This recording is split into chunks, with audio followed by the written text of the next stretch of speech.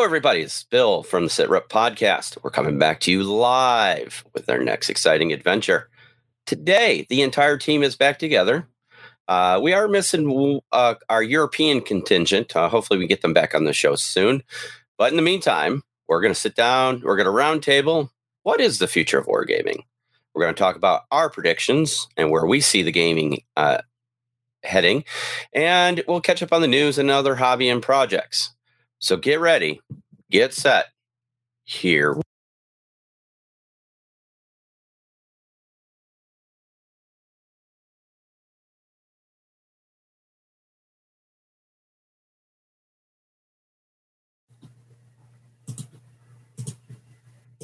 All right, well, the sound intro got all screwed up, so we heard Jim say some naughty words a couple times, but hey,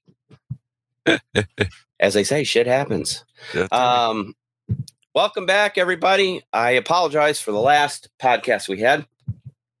COVID is a wicked motherfucker. Excuse my language. and Fate's got a sixth sense of humor. All right.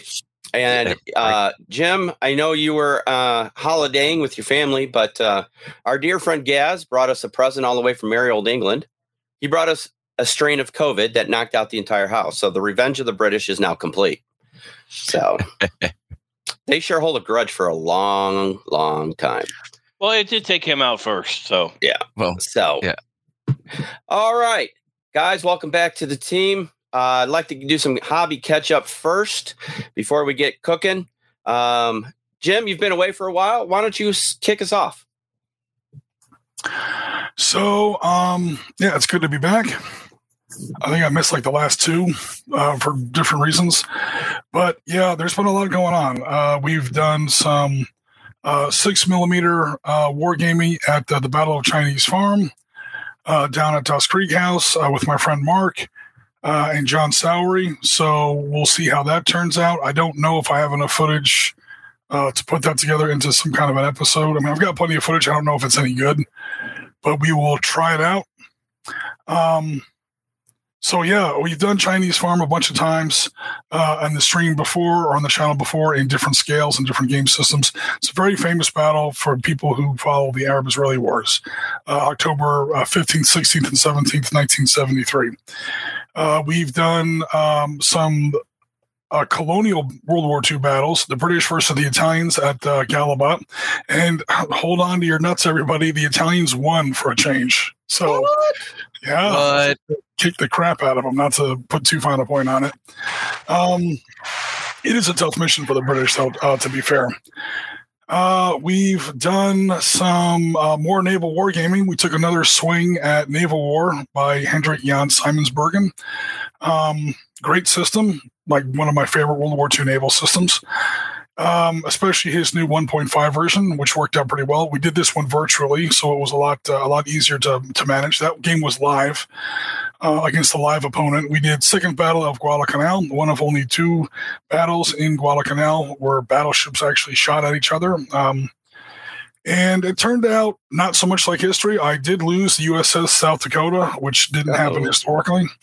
However...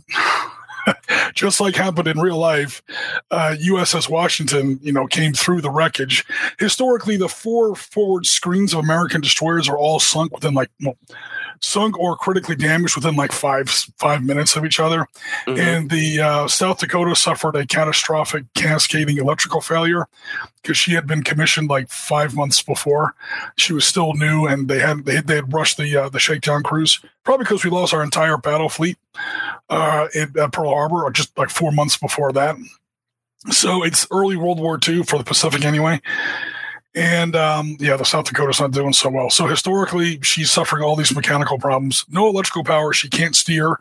You can't train your guns. This isn't like a tank turret where there's a crank on the inside. You can manually traverse the turret. These gun barbettes weigh 2,200 tons. You're not cranking that thing by hand. By any means. Mm-hmm. No electrical power, you're not doing anything. So I suffered one of these at exactly the wrong time in the table. Historically, the Japanese fired 32 long-range torpedoes at her. Every single one of them missed by the grace of God.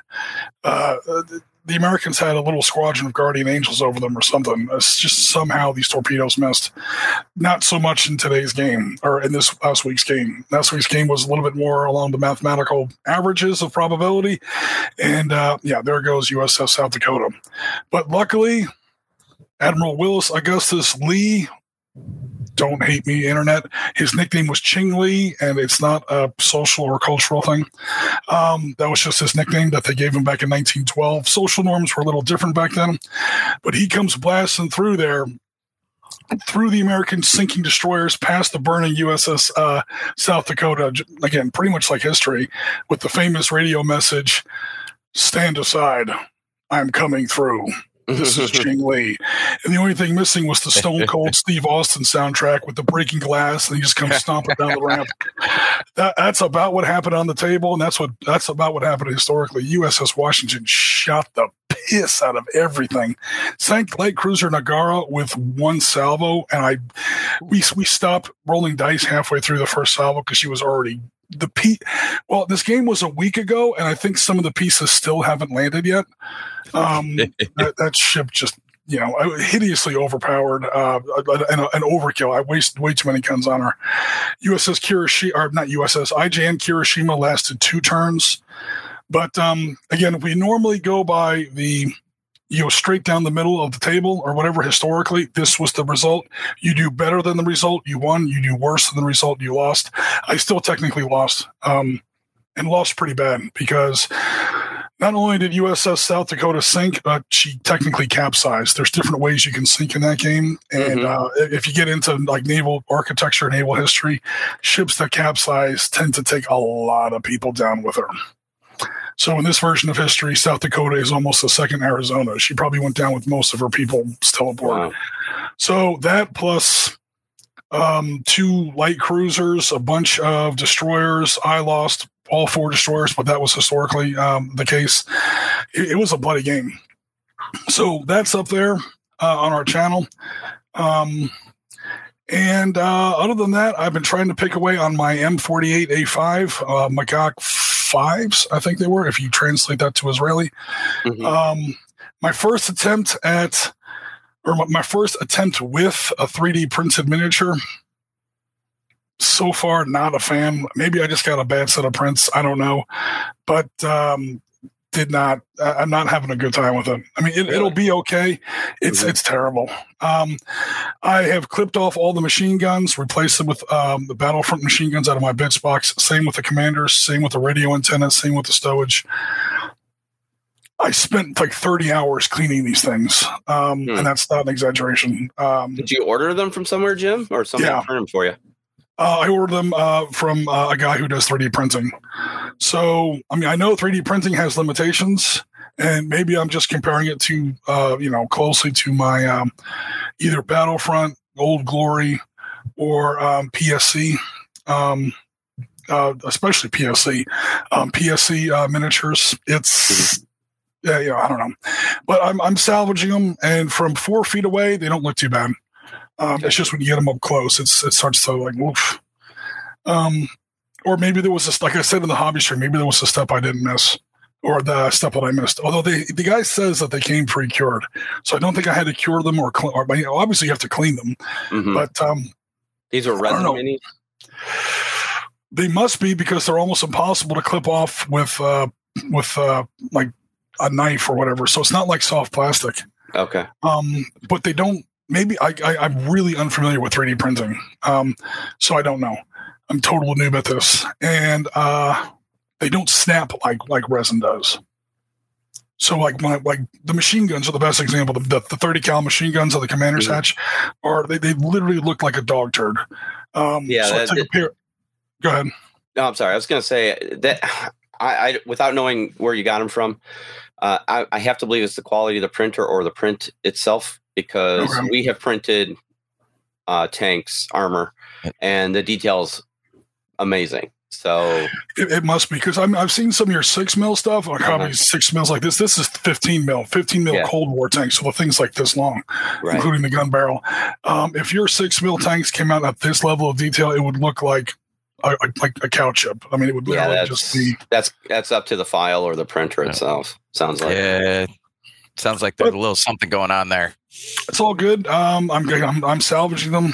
And the other big disappointment, because people have been asking me about it, we went over this briefly in our Armistice Day stream. Finally got around to watching the new All Quiet on the Western Front movie. Mm-hmm. Risking a 2 thumbs down. Are you going to do a movie review? Not recommended. Yeah, right here he's doing it. Not recommended. Well, technically, I did it like 3 weeks ago, but not recommended. No.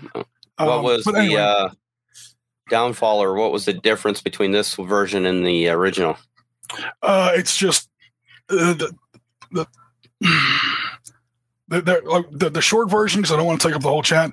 They were not respectful to the source material. They did not go by the novels or the novel at all, which normally isn't a big deal. I'm not a big guy. Well, you didn't go by the source material. Lord of the Rings, Star Wars. Blah, blah, blah. This is one of the most important pieces of literature written in the 20th century. It's one of the first pieces of you were there. Like what it was like to be on the battlefield, written by a veteran, for veterans. And this screenwriter, whoever he was, just pretty much wiped his ass with it. The whole first act isn't there. Corporal Himmelstoss doesn't even appear. The movie starts in 1917 for some reason. And then some of the even the battle scenes, some of the tactics. I don't know who won World War I on your planet, but it didn't happen that way. They break through. They do the whole trench charge or whatever. Okay, that happens a couple times in the novel, and they break into the French trench, and immediately French tanks counterattack. Like within 15 seconds. Armor. Nobody used armor in like this mobile counter reserve. It's a World War II movie, is what it is. Okay. They make the same mistakes. They make the same. That's something you'd see in a World War II battle. Infantry would crack the line, and then regiment would have, or division would have, like that one battalion of tanks in reserve, and they would respond with that. They'd be there like within 15 minutes or something. That's not how they were using World War I. Like at all. And then, the French are using flamethrowers that come out of nowhere. I don't know when the French got, or any army in World War I, to be fair, got that tactically agile with no radios. No, it just didn't happen that way.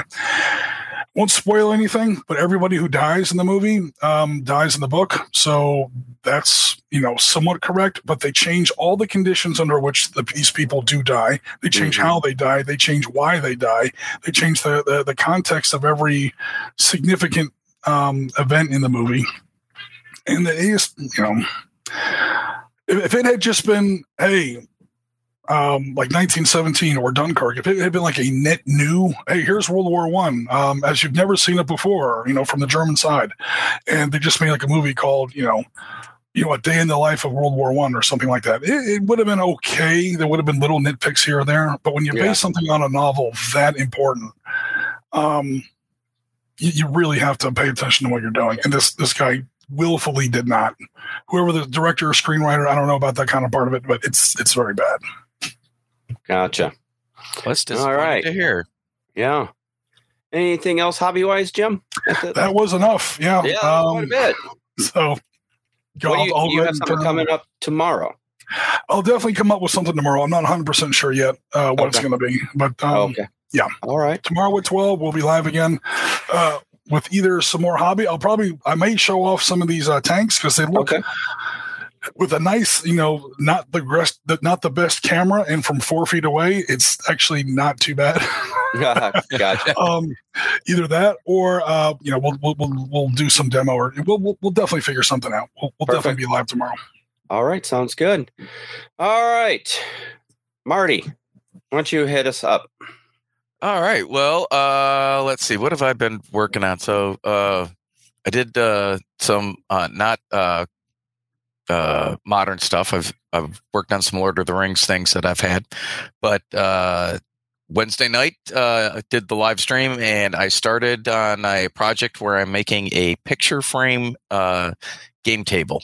So it's, I don't know, it's a 2 foot, not quite 2 foot by 3 foot, like 20 inches by 32 inch frame, and I laid the foundation for that. So I have that sitting off to the side over here. My thoughts are that small skirmish games can be played on there. So that's my current project. And then Black Friday, there were some good deals going around. So I bought a Creality printer bundle. So I got a Ender 3 FDM printer and then a Hallet resin printer, which Nice. should arrive today. The Ender's here, and I assembled that actually Wednesday night after I did the stream. Mhm. But I also ordered the auto leveler, the little deal that goes on the head there. That has not arrived, so I'm hoping that arrives today with the resin printer. Gotcha. But yeah, I'm looking forward to getting that set up and fired up and Awesome. start cranking out some stuff. There you Awesome. go. Hey, just to let you know, mine is a Ender 3 V2 with the auto leveler and stuff like that. And there's a lot to do to get that thing right. So when it's time for you to do that, you let me know. Yeah, well, like I said, hopefully sometime today. I'm hoping that the auto leveler arrives with the resin printer, because I got the printer itself, and then all the stuff that came with the bundles, like FDM, and it came with the glass bed and bottle of resin for the resin printer. Actually, all that stuff had arrived, and I thought the auto leveler would be with it, and it wasn't. So I got one more package due in today sometime. We'll see if it's in there. Otherwise, I gotta go yell at Creality about where's my stuff. Gotcha. All right, Chris, you're up. As no surprise, I've done nothing.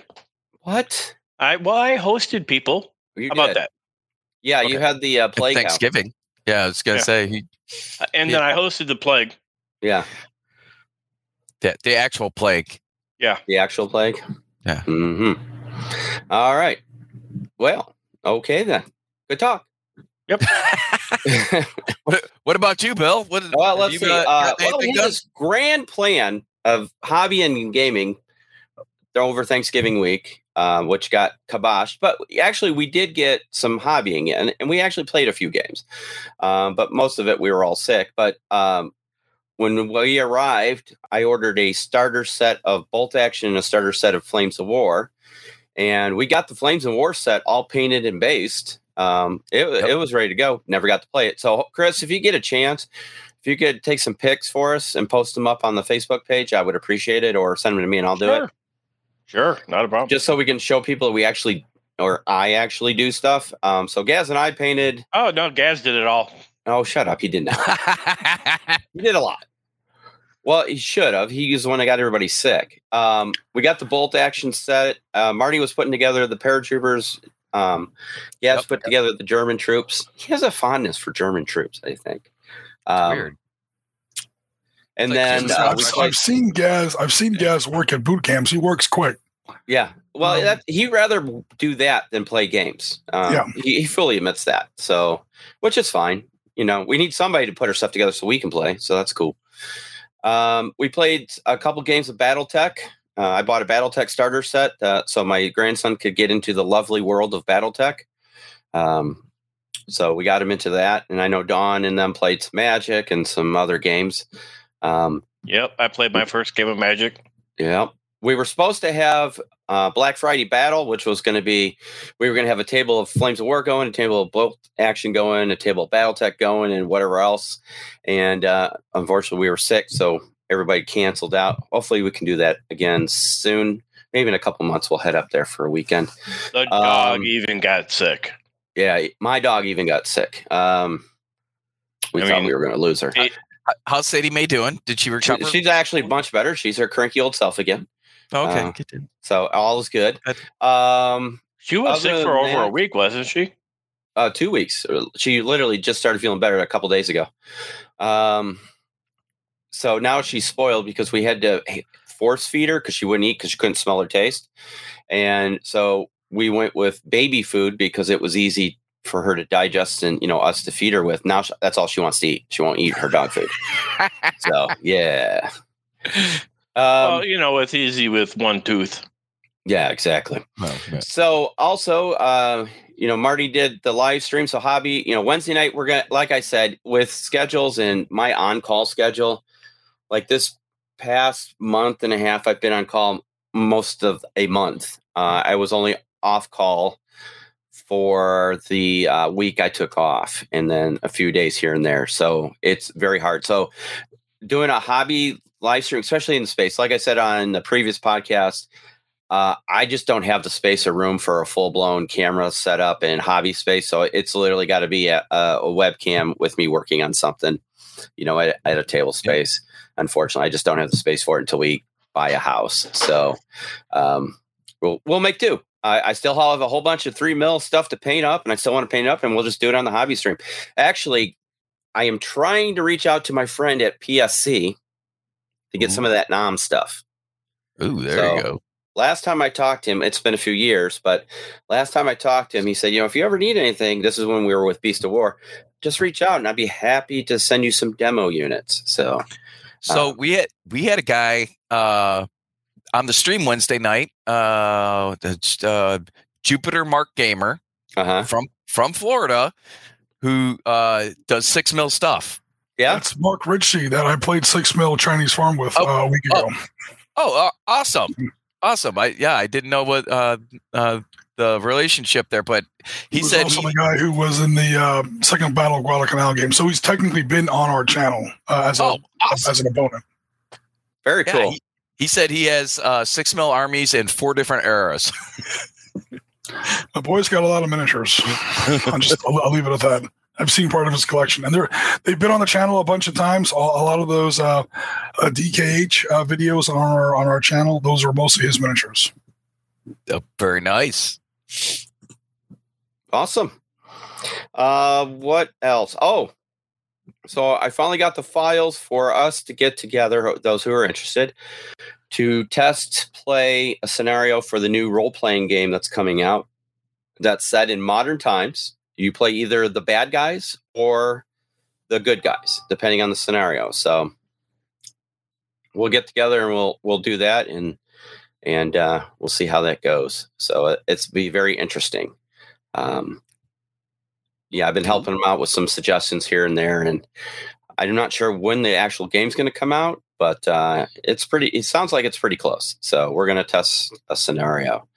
Other than that, hobby wise, I've been doing some role playing. Been playing some OG D&D on Monday nights with my boss. He's a big gamer. He's actually a fan of this show. Scott, you're out there.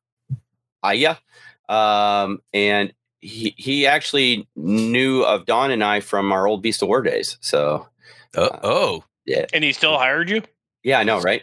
I was gonna say, did that affect anything? So, anyway, so that's that. I'm hoping to get some of that PSC NOM stuff. I want that Huey so bad. I really do. Dude, Rubicon, I think, sold out of theirs. What? It's Rubicon models, not PSC. Rubicon models. I don't know why. I think Jim said PSC, and I got that. Bro, they had one left as of yesterday. I am sure it's gone. Dang it! All right. PSC actually was doing. I don't know if you reported on it yet, Marty, but they had the North Hag set. They have the Centag set now for Battle Group. So. That did we talk about that like 2 shows? I don't remember. Oh no, bring that up during the news. We'll talk about it. All right, we'll do that. All right. Okay. We talked to Marty, Jim, Chris, me. Sounds good. Well, Jim, do you have Discord up, or I can bring it up? I have it up here. I actually do. While you're pulling that up, question for you. I know that Dawn was considering doing a side channel for gaming, for fantasy games or whatever. Yes. Yeah. Is she still planning on doing that? Is that still going to be a thing, or? Oh yeah. It's just there's a lot going on right now. So okay. I was just curious if that fell by the wayside, or no, it did not fall by the wayside. It's just, as you know, there's a lot going on right now. So we want to get through all that. So. Sure. All right. Let us real quick, a quick update. Yeah. the Huey is out of stock. Mother of God. Yeah, because if there was one left, it would be out of stock right now. Uh-huh. That's a tough model to get a hold of. I had to do mine in 15 mil. I had to go to the Revel 1 to 100 scale models, 4 of them. Wow. And they look great as long as the 18 pieces of clear plastic for the glass haven't popped out of the miniature. So Aren't all fogged up from glue? Yeah. 18 of those per miniature, and they're models, 18. And they're helicopters. 18 pieces of glass. Each pane of glass is its own separate piece. 1, 2, 3, 4, 5, 6, 7, 8, 9, 10, 11. 18. Wow. Okay. The 2 front panels, over top, that's 4. Right. The 2 by the feet, that's 6. Uh-huh. There's like 1, 2, 3 per side. Yep. Just for the cockpit. So we're up to 12 now. Okay. Yep. And then there's 3 in each bay door. The sliding bay doors that go over the top.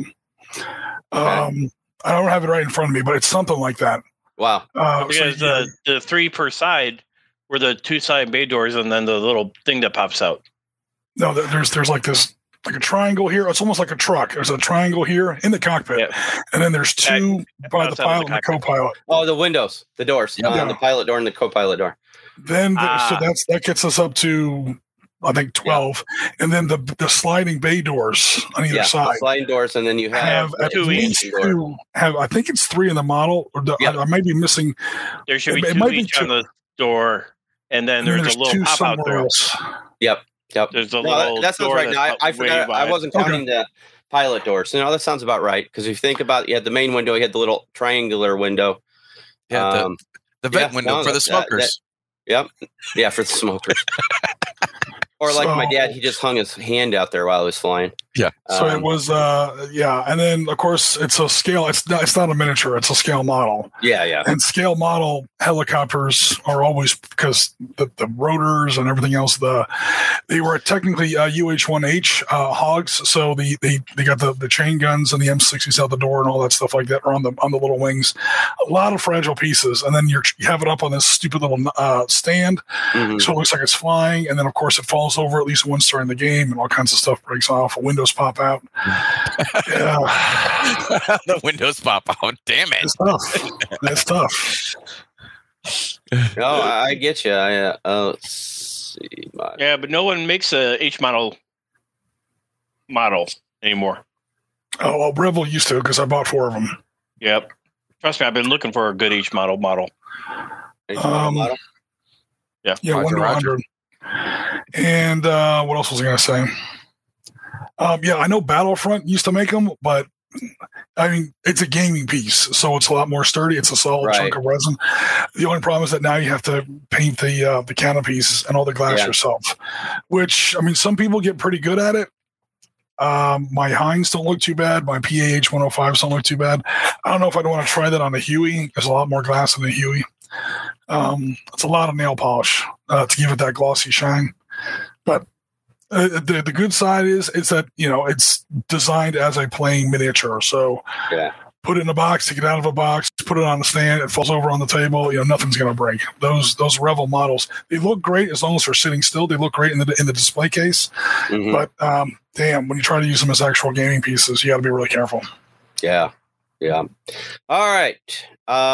Discord. Let's show some Discord, shall we?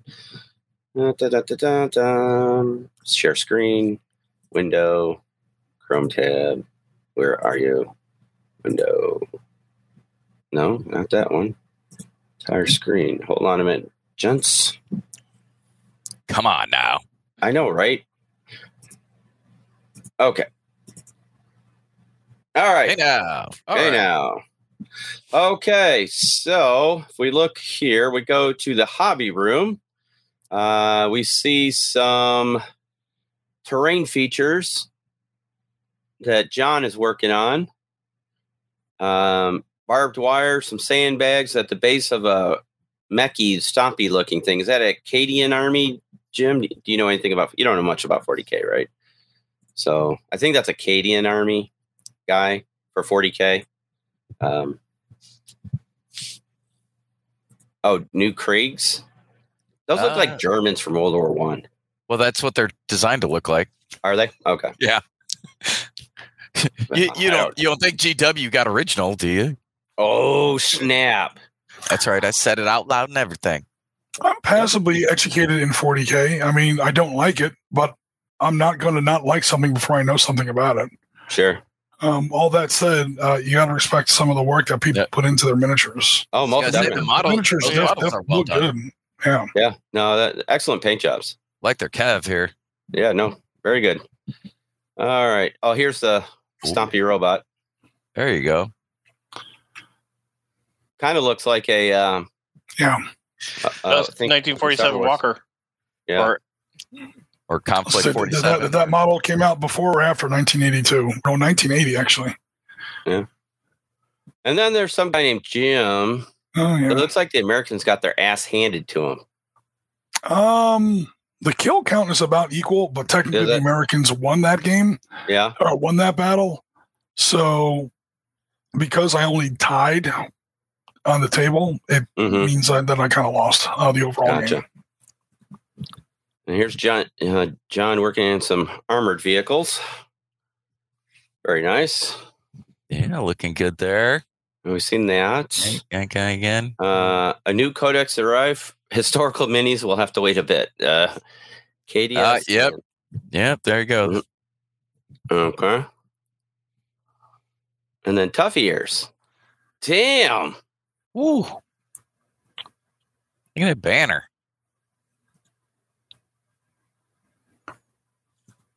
From what I understand, Cadian, I mean, I'm not a 40K expert, but Cadians or Cadian infantry are like the standard grunt infantry.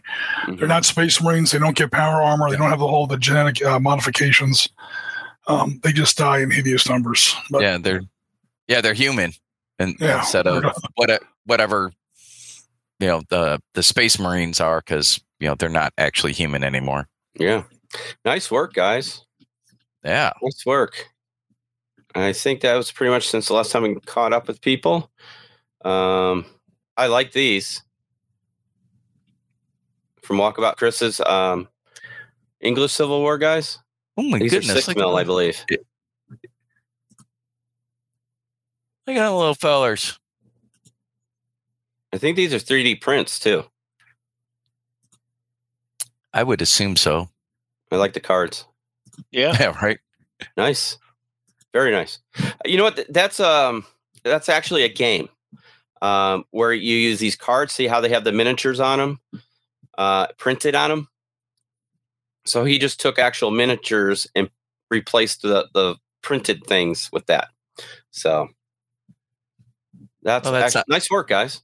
Nice work. Sounds like something Chris would do. Oh, the 10 mil. 10 mil. A different Chris, not this one. Yeah. This is our Facebook social media guy, Chris Long. Yeah, Walkabout Games. Walkabout Games.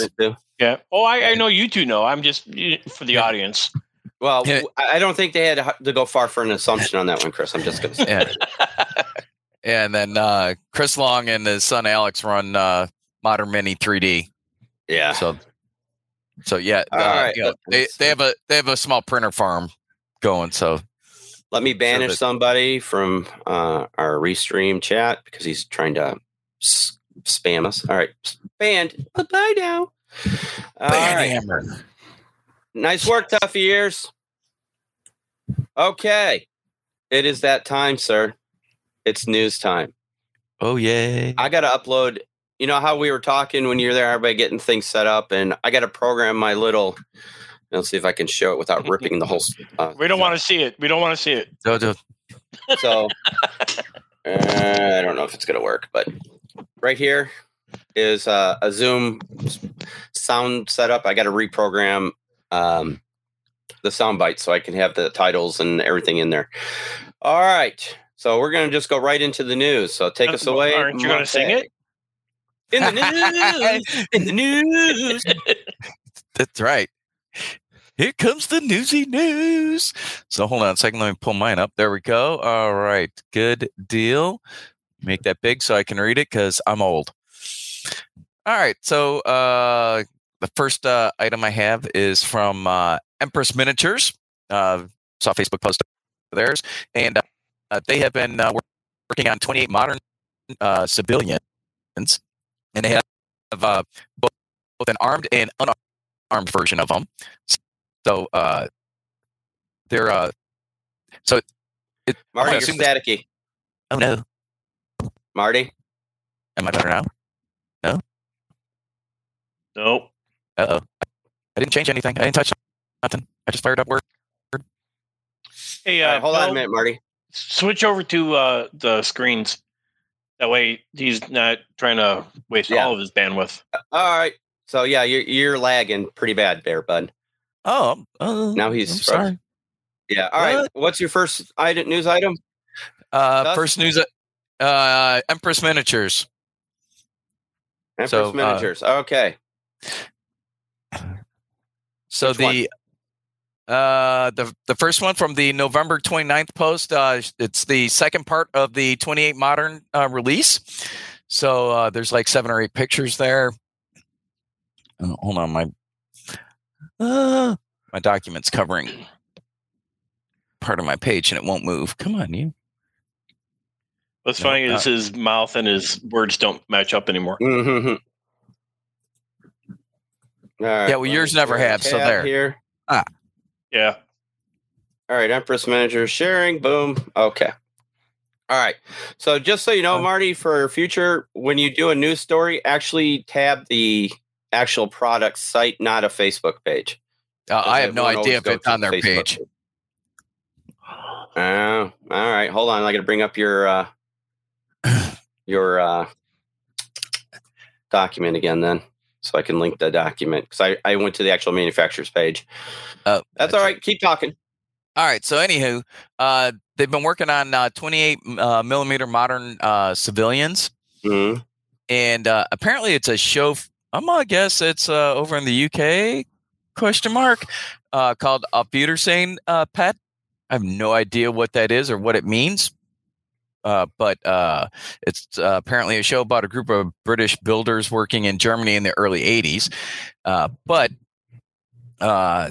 These are some good-looking miniatures if you needed some covert action. So you had the civilian just hanging out, doing my thing version, and then you have an armed version of them as well.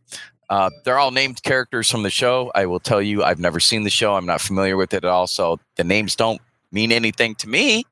But Aufwiedersehen what? Aufwiedersehen Pet. Pet. Yep. I don't know what the pet is. That's the reference they made. Aufwiedersehen is upon again see, technically. So basically, until I see you again. Yep. But I don't know what pet is in German. Well, I suspect that it might just be a colloquialism. Mixing English with German, but those are German rifles and AKs. Yeah. And Marty, tough years this, yeah. That's a very eclectic mix of weapons they've got there. Both sides of the curtain. An MP5. Toughy years, that hurts. Cocktail. Yeah. That's a law rocket right there. So from left to right, or from right to left, there's a law. It's already extended, so they got that detail right. The RPG, Molotov cocktail. It looks like an MP5 in the middle. Those look like German G3s. 2 of them, an AK. And is that a 240 on the far left? It's hard to say. Yeah. Let's see. It's either a 240 or it's got to be a 240. Look at the way the stock is. Yeah. Or an FN fall, whatever you want to call it. Well, I was going to say M60 because these are 80s. Ball. Well, the FN mag has been around since the late 70s. I was going to say maybe the FN, yeah. Well, the FN mag is pretty much the 240 built into license in the U.S. Yeah. And then the British call it like the C7A2. The British call it the L. Yeah. Everyone in NATO uses it. They have different names for it, but it's basically the FN mag. All right. So Toughy Ears just posted that pet is a UK term. Yeah. Well, and that's why I said I think they're mashing German and English together in the title of that show. So in American, that would be litter dog. Yeah. See ya, homie. Sure. All right. All right, Next. moving on. All right, so I don't know if any of you care about this, but I do, so I made mention of it. Simon Comics is doing a backer kit release of Volume 2 of comics. There's like 8 books total. So there's a bunch of stuff to look at. You can go check it out if you go to Simon's page. The one that I am interested in is Dust, London Falling. So Simon has bought Dust's IP, which is exciting because we, as of like a year and a half ago, we thought Dust was dead because it kind of was. Right. However, technically, the IP has is now owned by Simon. We know that it's been confirmed. They've got a hardback comic book coming out. The book looks great. I mean, if you're into that or any of the other topics, they run, I think, between $25 and $35, depending on which book you're getting. The Dust book is London Falling. It's $25. Along with that, 8 figures, which they say for a new Dust game, and this is and that's pulled off of their backer kit announcement. That's not my comments. That's theirs. Right there in black and white. More information to be announced. What I will tell you is that so they've got shipping all over the world, right? So they've got it in the UK, in Europe, in Australia, in the US, in Asia. So you order your book, and then whatever's closest to you, is where it gets shipped from. So I went to go look at ordering my book and paying my $25. In the US, it ships out of Atlanta. $32.50 for shipping. Dang. How about no? I'm not paying $32 to ship a $25 book from Atlanta to the Midwest, to Chicago. Are they driving it themselves and they're bringing you a pizza and a coffee? Is this thing taking an Uber? What's up? Yeah. That's not right. However, I think the shipping amount is kind of the same regardless of how many books you buy. Not that I'm suddenly going to buy a pallet of books, but as it turns out, there's a Chicago Dust Warfare group that I'm part of.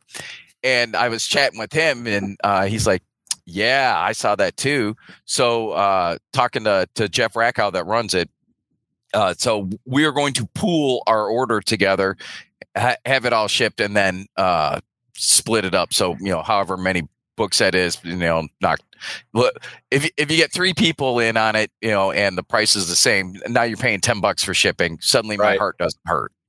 Right. So, hey, Schaefer, put me down for one. All right. I'll let Jeff know. Okay. So interesting looking at the titles. So you had Cthulhu Death May Die. I don't think they owned that IP originally. Zombicide's the Simon IP. Yep. Then you get the Hay, which is theirs, which I can't talk about that. My opinions on the game because it's not good. Dust, which is a IP. It looks like they. Then you get Android and Twilight Imperium. Those are Fantasy Flight IPs. They were. So, but if you remember, Simon got bought out as well as Fantasy Flight by by Asmodee, right? Asmodee. Yep. So they're all under the same umbrella. So it's interesting to see the cross IPs here. So because Android is actually a card game, it's a deck building game, and Twilight Imperium is a very big, in the weeds type of game that takes hours and hours to play. Yeah, so they there was a Simon had a YouTube live interview with the guys from Imperium, Hate, one other one, and then Chris Lights wrote the Dust comic. Yeah. Fun fact: Chris Lights lives in the Chicago suburbs, so he's a local guy as well. Gotta like that. But they were kind of describing what was going on there. If any of those topics appeal to any of our viewers or listeners, you can go to Simon's Facebook their YouTube page and look at it. Each of the authors or group of authors, because some of them have 2 or 3, have about 15 minutes a piece where they talk about the creation of the comic and what their thoughts were and all that good stuff. Yeah. But yeah, cool. I'm pretty excited about it. We'll have to see what comes out of Dust being resurrected. All right. Next. All right. So next up, things from the basement. So I could not get this link to work. Okay. So the page is not available. Here's the long and short of it. He made an announcement on his Facebook account last night, and it's I've copied the text of it here. So basically, what he says. I've dreaded to take this decision for a long time and held it off for as long as possible, but now it's finally time for the inevitable. And when I got that far, I'm like, oh my God, he's going away. No, he's not. The effects of the pandemic, worldwide supply chain issues, rising energy costs, and inflation in general are taking their toll on my business as well, which I cannot cover any longer. So effective January 1st, 2023, prices for most laser cut kits are going to increase 10 to 20%. He says, until then, current prices are still valid. Thanks for your understanding. So the reason why I make mention of that is if you're somebody that likes things from the basement and you're thinking about maybe I want to get something or whatever, now is the time to strike, because in the new year, all the prices on laser cut stuff's going up. So gotcha. I figured I would just share that with our audience. So that way, like I said, anyone that is into that stuff, likes their things, and they've got a bunch of good stuff. Order it before the new year, so that way you get the current pricing instead of the price increase. Okay. Saw some of their stuff at Historicon. It's very good. I mean, I saw it up in person. Because it's one thing to look at a picture on the website, like those M48s I bought. They looked okay on the website. Yeah. But things from the basement, that definitely some very, very good product. Yeah, and I've seen their stuff at Adepticon. It's he's got good stuff. So if there's something that fits whatever game you're playing, and you were interested in thinking about maybe I'll get some more, do it before the new year, or else you're going to have to pay 10 to 20% more. There you go. All right, sir. What else you got? All right. Moving on. Something near and dear to my heart and Rasmus, I would imagine. A Kickstarter update 40 from Blood and Plunder. The guys over at Firelock Games. If you backed the Raise the Black Kickstarter, North American shipping has started. So me and Raz ought to be getting our stuff here pretty soon. I keep checking my email. I'm looking for that shipping notification. There's dudes that already have things painted. That I think the first arrival was Tuesday of this week. Yeah, Wednesday or Tuesday. But they're going out, so super excited. If you have if it's an international order, because all of this stuff's being shipped out of the U.S. So if you're outside the U.S., GameQuest will probably start shipping early January. But they've got a lot of horsepower. They said once they do begin shipping, they'll have everything out within 10 business days. So, if you're international from outside the U.S., your stuff will ship sometime in January, and you'll be getting it hopefully not too long after that. Nice. So right. super excited. Waiting for our stuff to get in, get some more sloops, some more figures. Be good times. Very cool. Got another one for us? And then the final one, I actually saw off their Facebook page, but Tabletop Combat has a variety, and I did not realize this, has a whole range of paint racks. Yeah. So they've been working on it, and they improved some of them, and they're compatible with the different styles of paint bottles. So whether that's like a Vallejo dropper bottle or Citadel paint pot, they've got stuff. So I thought I would just share that because I thought, I have something similar. I mean, mine's one of Walt's old racks, but if this is something that would work for you, you need some particularly vertical storage. They seem to have a pretty good little product there, and they're fairly reasonably priced. So Very cool. Check them out. Awesome. And that? That concludes what I have. So, if there's something that we need to make mention of that I've missed that you know about, by all means, fellas, jump in and share it. Exactly. Perfect. All right. Okie dokie. It is now time to put on your wizarding hats. Did you want to talk about Centag? Oh, yeah. Plastic Soldier Company, who is the publisher behind Battle Group. Is it called Battle Group Modern? It's been so long since I've done it. So let me see if I can bring them up here real quick. The name of the game was Northag. Yeah. I don't know if they're going to change the name now that they've come out with Centag, but right, that was the name of the game. Because the game shares a lot of the same DNA with Battle Group, but it's not Battle Group. Yeah. So let me bring this up here real quick, guys. Tab Facebook. Yes. Look at that. Look at that. That's an NML too. Yep. Excellent. So you have an M577, a 113, and that is an M60, my friends. Yep. I think the Marines were still using those till about 2000, weren't they? We had them through the Gulf War, although they didn't look that. Yeah. Look at some of our Gulf War content. You'll see Marines using MCCA1s, although they've been upgraded with the ERA panels. Basically, this is the M60 the Marines were using in the Gulf War. So looks similar, but different because all these panels on there. All right. So, that should be coming out soon with models. That'll be awesome. It'll be interesting to see what the range is going to include because this is, theoretically an 80s time frame. So one slight difference is it's an early 80s, so it's not the same as Team Yankee. We probably won't see, at least at first, a lot of Abrams, Apaches, Bradleys. Yeah. So that's why we're looking here at M113s and M60s. No. The funny or sad thing is, as a kid at Fort Riley, Kansas, I remember seeing those going down the tank trail, the 60s, and seeing those 113s and everything. Everything you see here, I've seen in real life, in real use. Even when I got to the 82nd, we had 113s. We didn't have M60s at that time. We still had Sheridans in the armor company. So, nice. And then, so just thought I'd throw that out there.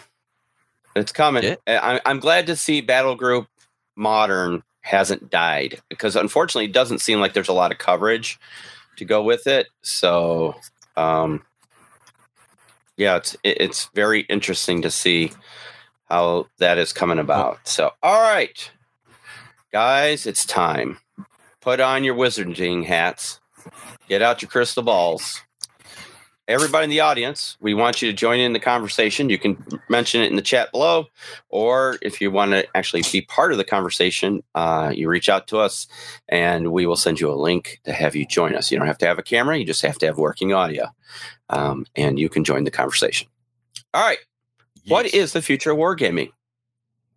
Where do you think you see wargaming heading in a year, 2 years, 5 years, whatever time frame you want to expand out to? Where do you see wargaming as we know it heading in the future? I'll start off the conversation because I know I threw this to you guys as a late curveball. So here's where I see it.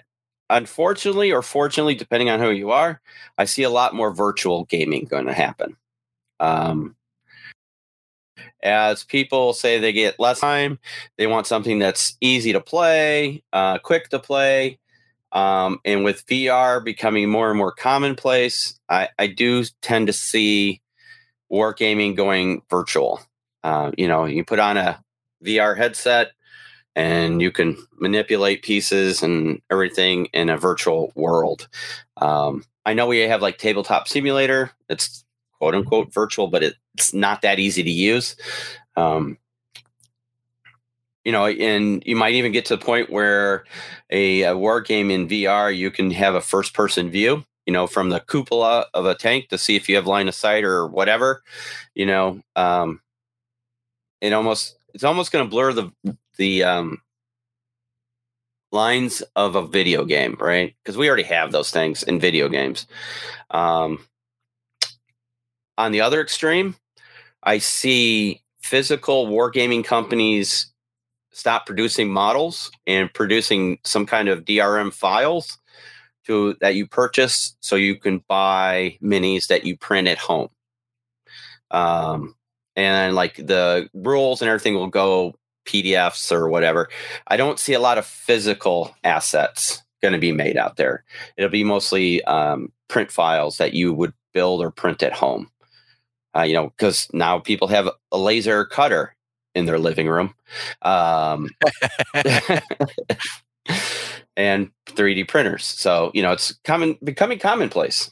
So that's kind of where I see that part of wargaming going. I don't know what you guys think. Well, I don't think they'll ever get rid of the boxes of miniatures. I mean, they might get reduced, but there's still going to be people who don't have the printers at home. They live in a trailer by the ocean, and they don't have the room for that. Shots fired. Hey. Was that for the laser in your living room crack?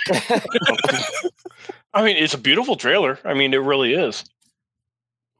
It's not a crack. But I mean, speaking in general, think back to the 80s. Oh, dear God. Right? When VHS and everything came out. Right? Yep. Beta was not every better, household. They're too expensive. They're two things. Not every household's going to get one. And then 5 years later, everybody had a VHS. Right? So am I saying everybody in the world's going to have a 3D printer? As it is right this second, no. But it could become very commonplace outside of producing gaming pieces. It could be that's how you get your plates and cups. It could be, I mean, it could almost be a world on order. You place an order for this file from Amazon's whatever. They send you the file or they send it right to the printer, and Amazon creates a printer. You want a mug? Beep. There's a mug, right? So yeah. Hey, speaking of mugs, it's kind of weird, Yeah. Speaking of mugs and T-shirts. Yeah, I know. They were going to be ordered, but we got the plague. You freaking.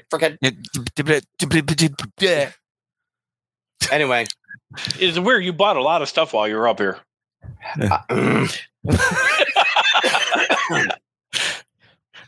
Anyway, apparently you should have bought a cup.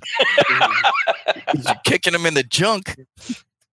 All right, moving on.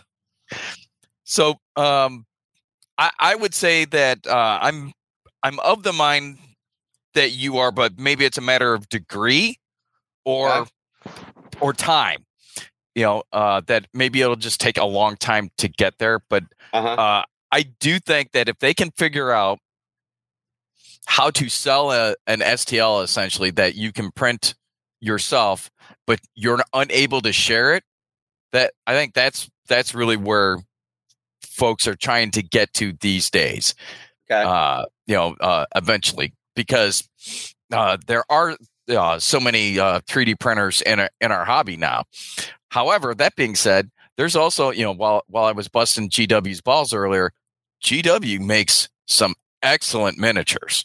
I mean, they have really, really good models, and there are going to be folks that I think still want that experience. And let's face it, GW sells a lot of models, so they're not going to want to give up that market share anytime before they have to. So they're going to, companies like that will do everything that they can to keep going on, or to like Jim's experience. I could buy that 15 mil model in resin from a company that manufactures it, or I can get it 3D printed.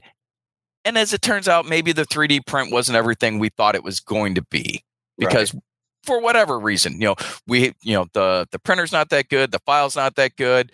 The person's just, hey, I'm cranking out 1 million of these, so maybe it's just like a quality control issue, or maybe it's me. I'm totally new, and I jacked it up trying to shrink a file from 28 mil to 15 mil, whatever.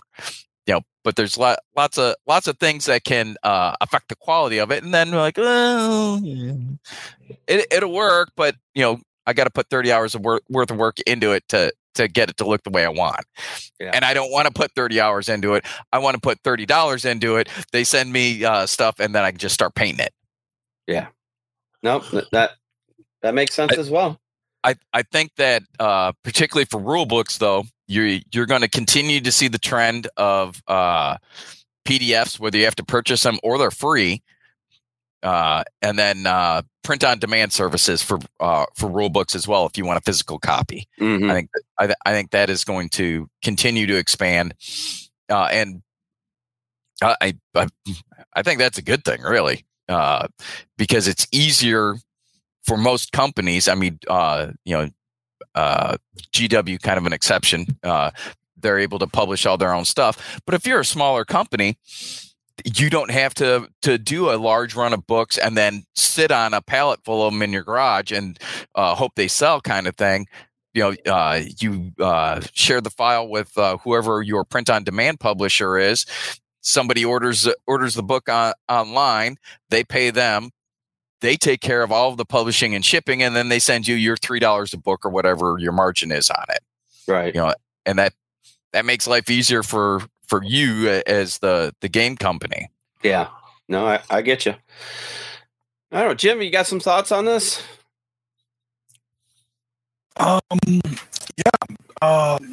You kind of ninja in front of me, but I was going to say the exact same thing. Virtual wargaming, with the two caveats being it's absolutely a good thing.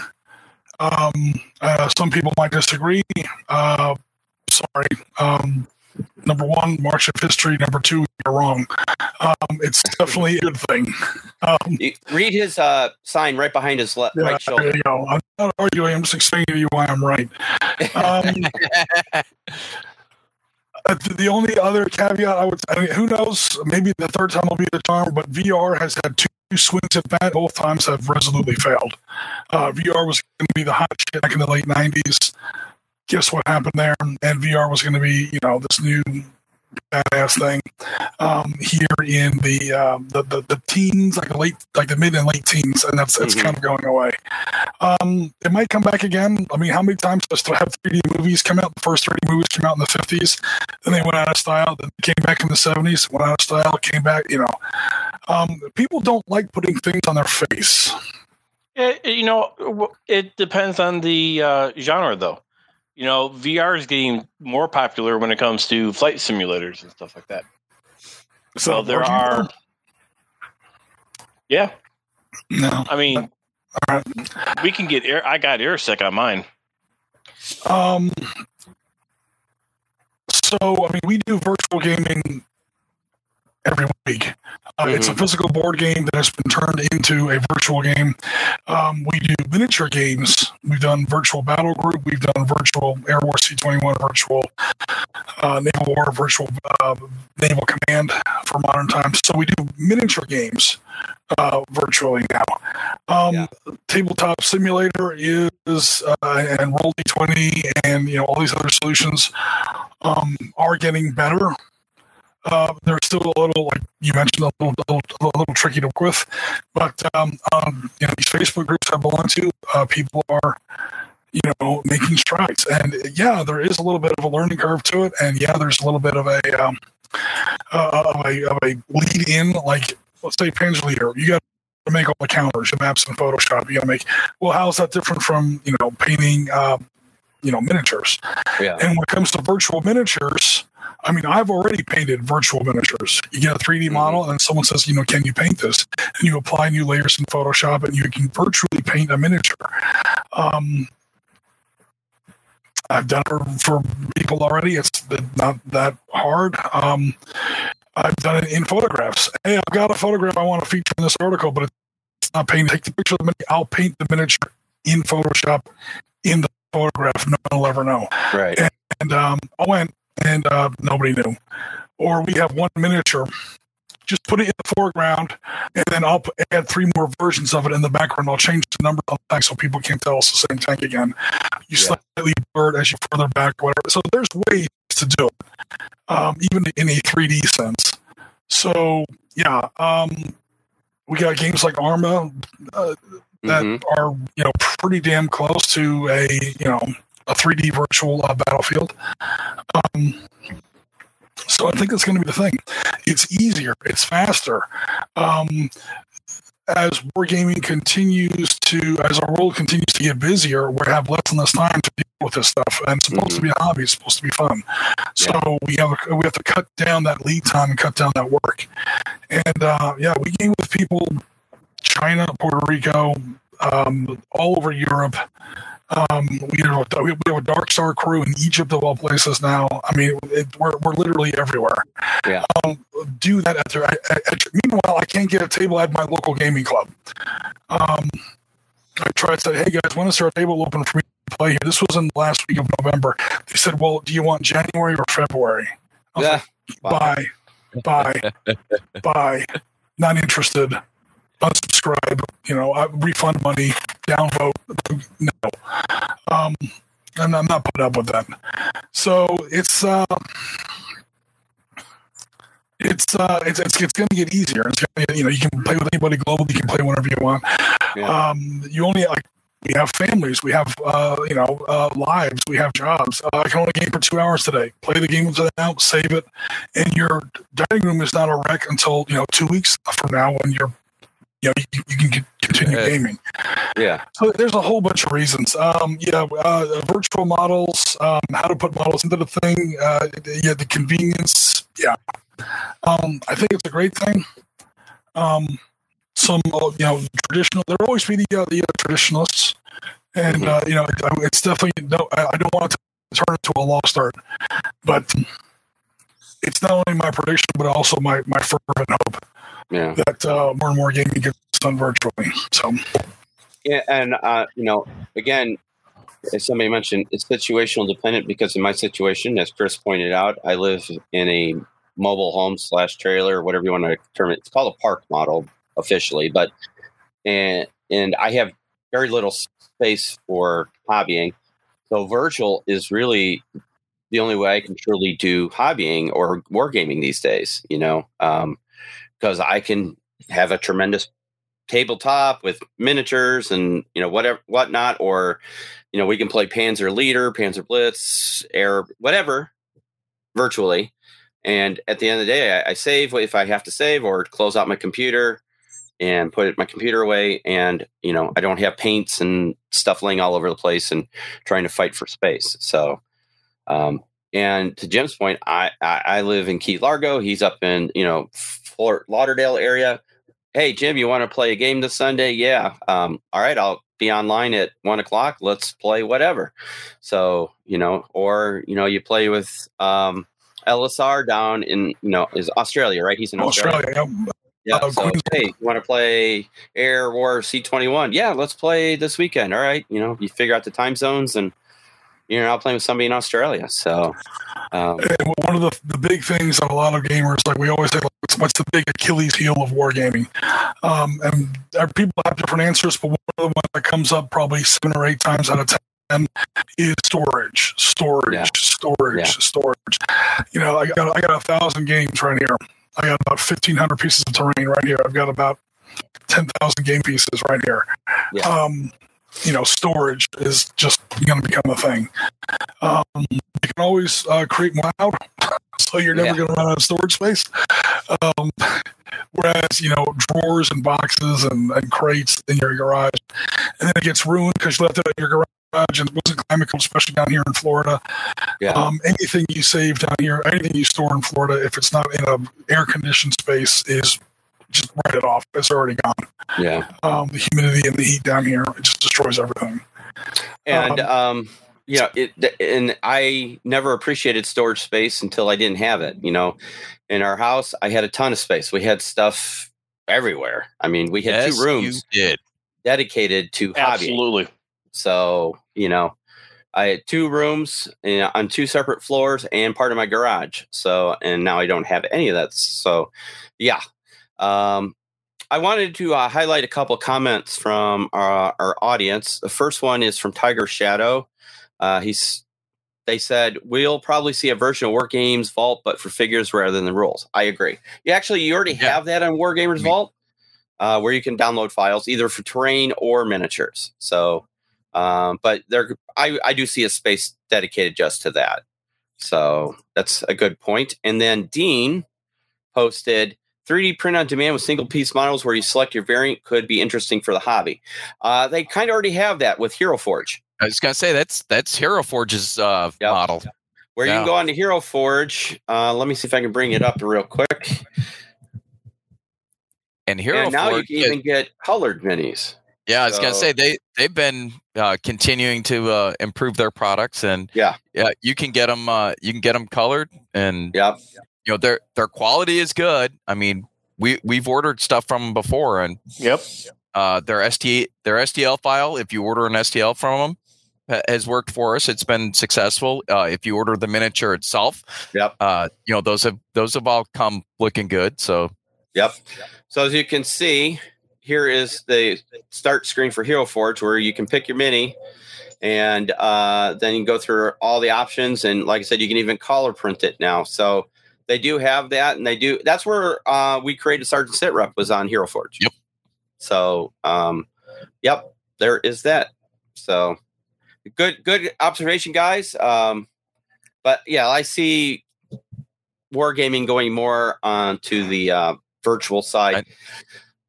Hobbying is a different thing, though. I mean, if you take Wargaming, it's actually two halves. You have the hobby section of Wargaming, and you have the actual playing of a war game.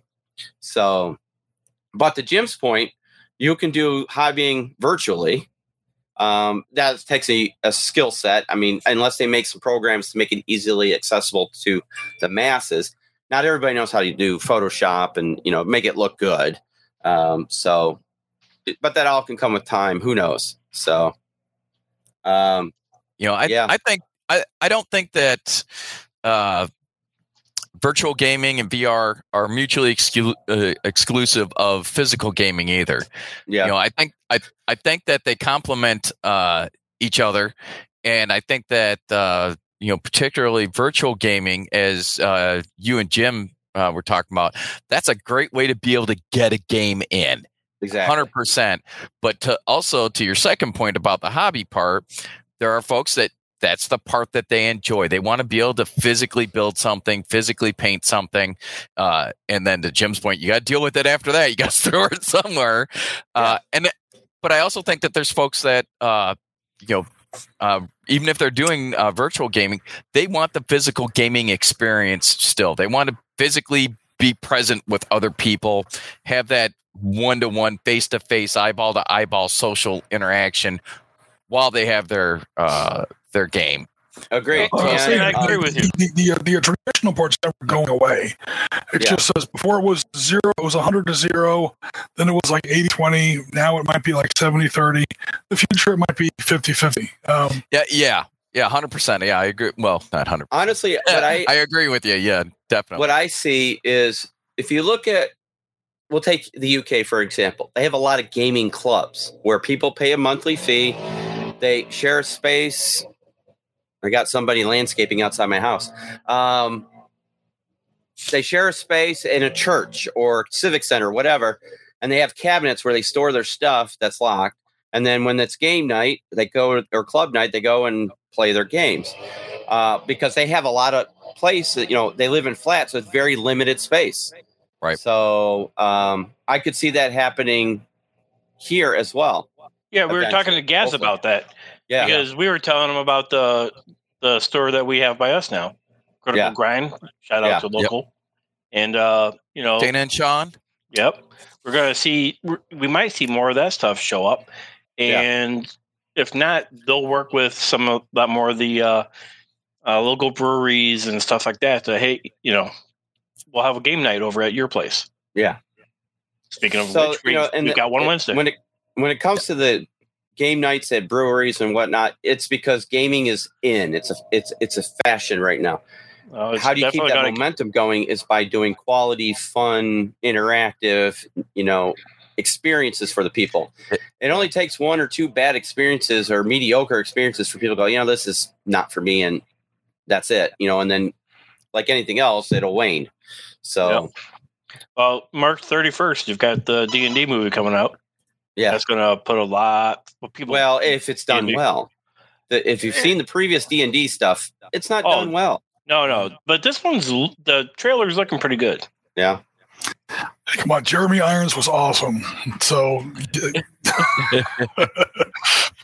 and then Dean says, would you want virtual to be able to run your battle in real time with pause and stack up of orders, or less dynamic turn-based resolution only? Ooh. The critical thinker there. Look at that. Yeah, that's an interesting thought. I need more coffee for that. Before that, to be able to run your battle in real time. Yeah.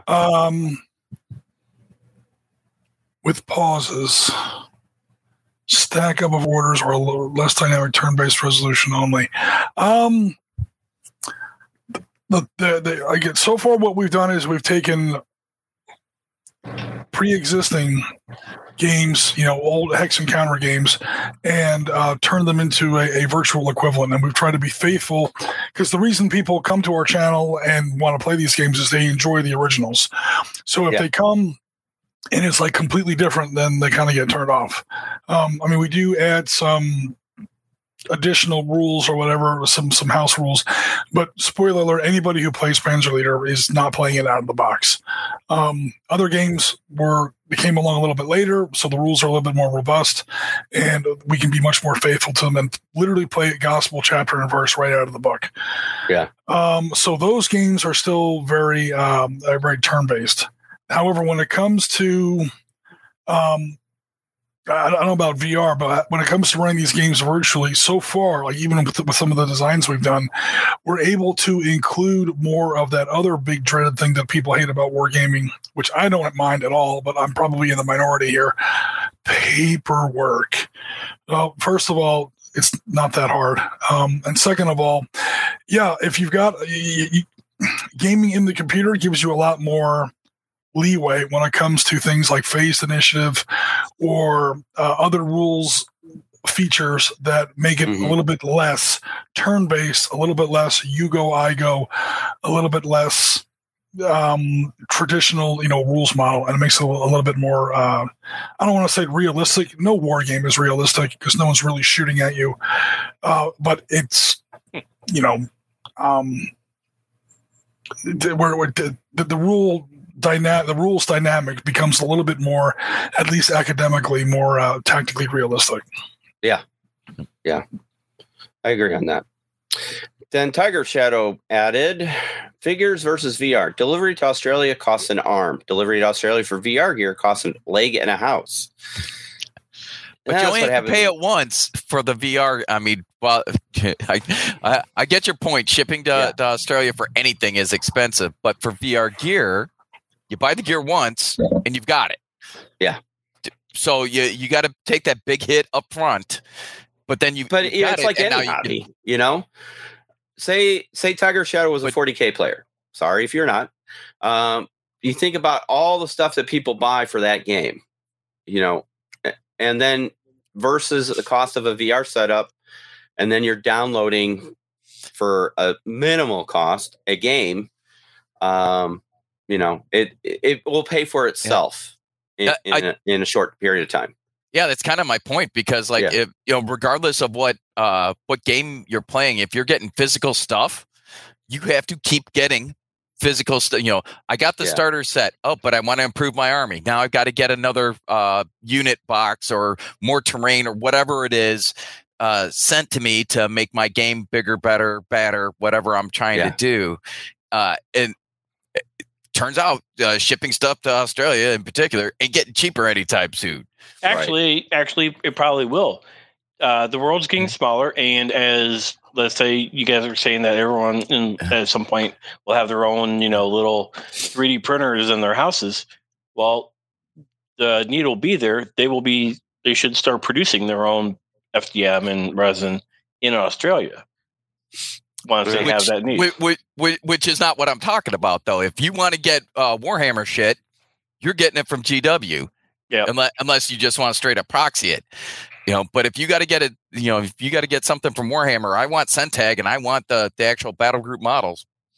I'm buying that stuff and it's got to get shipped to me. Right. Yep. And you would think it'd be cheaper being that much closer to China. No. Mm-mm. Import taxes, and you got to remember they're a continent and an island of themselves. So, and they're not close to no anything. One. Yeah. They're closer to the Antarctica than pretty much anything else. So, right.